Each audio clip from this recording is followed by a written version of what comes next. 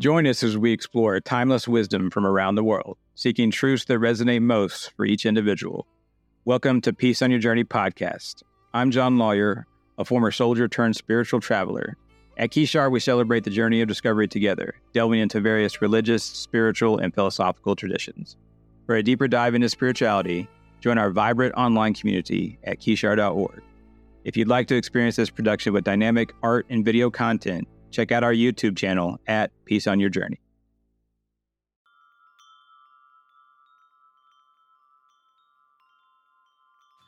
The first book in our series is Braiding Sweetgrass by Robin Wall Kimmerer. Here on the cover it says, Indigenous wisdom, scientific knowledge, and the teaching of plants. Reading that before I started the book, I really couldn't comprehend how profound that would prove to be. And I gotta say, buy this book, you'll definitely won't be disappointed. It really changed my life. It changed how I look at myself and the world around me. It's that we simply can't look at things as if we are in nature. The point is that we are nature. And I thought about how books find us is a story in itself. I was in the process of figuring out where to start my dive into books on spirituality, religion, philosophy, and self-help. I hadn't planned on reading this, or I hadn't even heard of it. My mother-in-law had just moved from Pennsylvania to a tiny home here on our property in Texas, and I was over at her place. I saw this sitting on her table, and she suggested that I read it. I flipped it over to read about it and saw that the author was a member of Citizen Potawatomi Nation. And this made me smile because I'm originally from Oklahoma and my mother has lived for years in Potawatomi County there. And so what a small world with this seemingly random chance this book comes with my mother-in-law halfway across the country, me seeing it and having this connection back to my childhood in Oklahoma. And so this book found me and I'm really better for it. And I think this is what being open to the universe is all about. Robin Wall Kimmerer is a Native American scientist, writer, and poet. Really, she's a wonderful storyteller and just a warm person who comes through the pages. Braiding Sweetgrass speaks to our connection with nature and Mother Earth. It's filled with compelling stories about plants and trees and how we're connected with them in ways that we would never imagine. It's about animals and how we serve one another in amazingly complex and also simple ways. It wouldn't be fair to discuss this book without getting into the darkness described and lived by the author and her people. She speaks soulfully of the horrors of manifest destiny and how we committed atrocities against these indigenous people. And we did it in the name of God. This must speak to how lost we can be as a people and civilization. And so please reflect on that, but try and take something from it and turn it into a positive. Find the beautiful message offered by Kimmerer and hold on to that, because it really is a treasure. The one thing that stood out to me the most in this book is the concept of reciprocity. If there's just one takeaway from this work, it'd be how we must learn to love Mother Earth again. We have to love her because she loves us. The plants and the animals love us, and so we should love them back. So this just isn't about the survival for us as a species, but the survival for our soul. It is never too late for redemption. It's one of the most powerful themes in all of humanity. In the book, she writes, redemption lives in knowing that you might also hear our hymns of joy when we too marry ourselves to the earth. And so it's a commitment.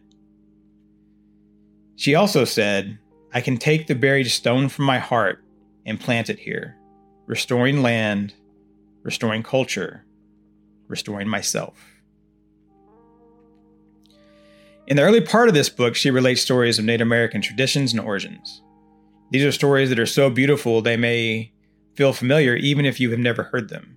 And I think we should reflect on why they may feel familiar to us. It speaks to something deep inside us, and it may also parallel other origin stories from across the planet. And so we see these divergent cultures tied to one another through these common threads. I would like to relay this story of Skywoman as told by Kimmerer. In this origin story, Skywoman occupied the realm of the sky world, but she fell through a hole that dropped her into the dark world below. Right as she fell, she grabbed a bundle from the nearby tree of life in Skyworld, and she fell for a long time. As she fell, many eyes were gazing up from the darkness below at the sudden shaft of light. And so geese flew up and warmly embraced her and softly carried her to the water below. And there was only water. These geese could not hold her, and so all the animals called a council to decide what to do.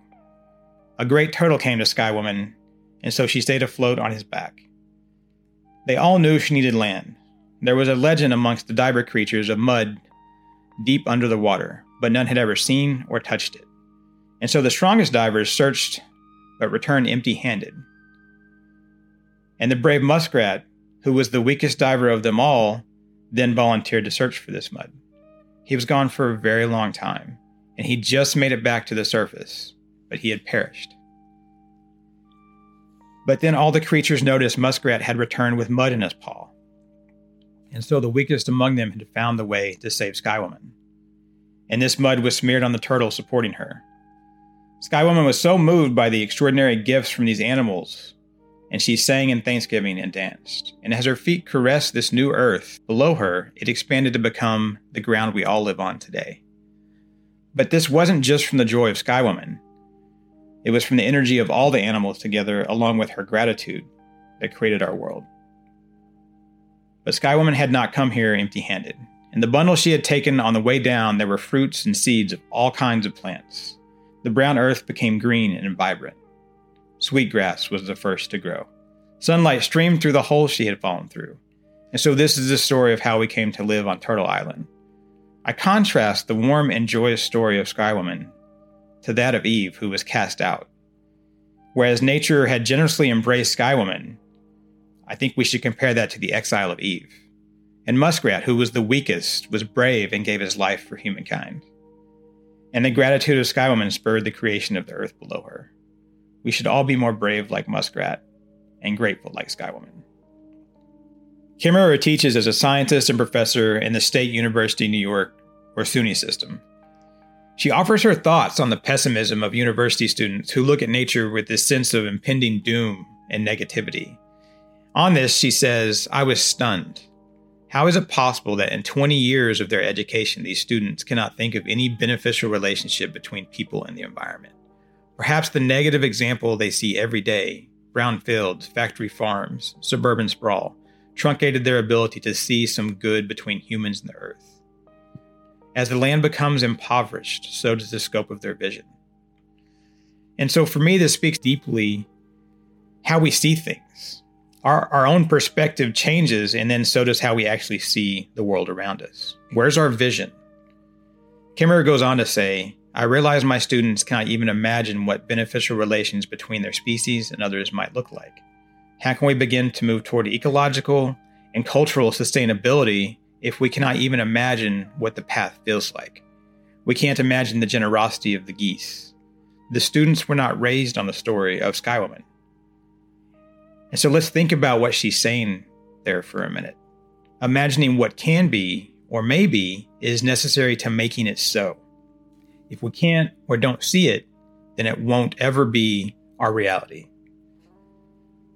Native Americans received these original instructions on how to coexist with Mother Earth, and now they've been cast aside.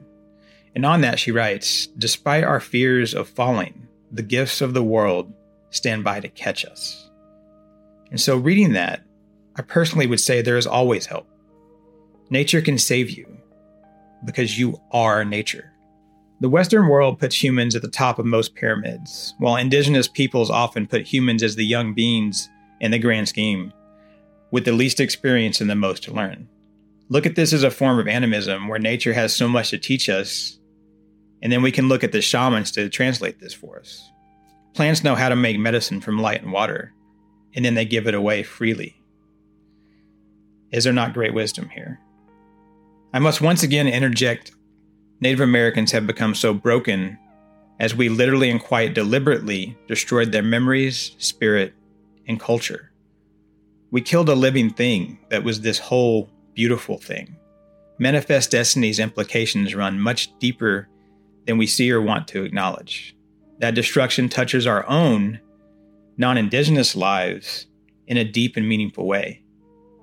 The least that we can do is go back to nature and have a relationship. Kimmerer was conducting ecological research in the Andes Mountains in South America. One of her favorite things was to visit the local village market. There she observed the indigenous people at the market selling their food and their wares, and she had a dream.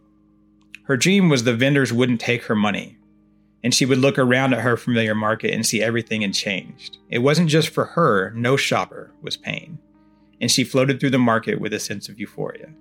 Gratitude was the only currency accepted here. It was all a gift. She looked at her basket and it was half empty, but it felt full. She had everything that she needed. She glanced over at another item, thinking to get some. But she knew that it would be given, not sold, and so she decided she could do without. She reflects that had all the things in the market really been at a low price, she probably would have scooped up as much as possible. But when everything became a gift, she felt restrained. She didn't want to take too much, and she began to think of what small present she might bring to the vendors tomorrow. And so reading this dream of hers, I thought this beautifully encapsulates selflessness and giving. It's the community, the tribe. We're all tribal even if we don't know it. This speaks to what is actually enough. Where's that line between need and want? It's about this common wealth and an excellent representation of reciprocity, which is again the core of this wonderful book. What we give and what we receive and how it all balances out.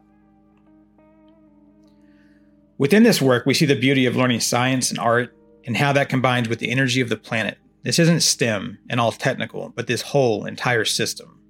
Kimmerer speaks to the blindness of science, to the very language and actions of the nature being researched. She had this theory about the health of sweetgrass and the symbiotic relationship it has with humans. She put forth this theory that human interaction with sweetgrass was beneficial to both plant and human.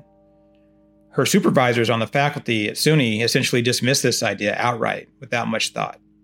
But she persisted and was finally given the approval to conduct a study on her theory. And so she and her students set out over the course of many months to observe how sweetgrass was impacted or not impacted by human interaction. They went out into these rural areas to observe several control groups of sweetgrass left untouched by human hands. Then they also interacted with multiple groups of sweetgrass where they would pull the grass in the manner of indigenous people. And what they found after months of careful research and observation is the groups that had interaction with humans were in much better shape than those left completely untouched. This personifies the symbiotic nature of our turtle island. We need a positive relationship with Mother Nature. The positive, do this, instead of the negative, don't do that. By this, I mean, instead of just polluting less or anything like that, we can actually go out and see the plants and the trees and the animals and live with them, actually be alive with it all. Mother Earth loves you, and we have to accept and return that love. I could never do this book the justice it deserves simply by telling you about it. So again, please do get a copy. Hearing all of this, what are your takeaways? Is there anything that spoke to you about these stories? If so, please hit me up in the comments below. And if you enjoyed this video, please like and subscribe for more content just like this. And before we close out, I want to loop back to Mother Earth. It causes me to reflect on the name of our spiritual community as Kishar, which is derived from the Sumerian goddess representing Mother Earth. Kishar also represents the line on the horizon, which to me speaks to that path that we're all walking. And so I wish you peace on your journey.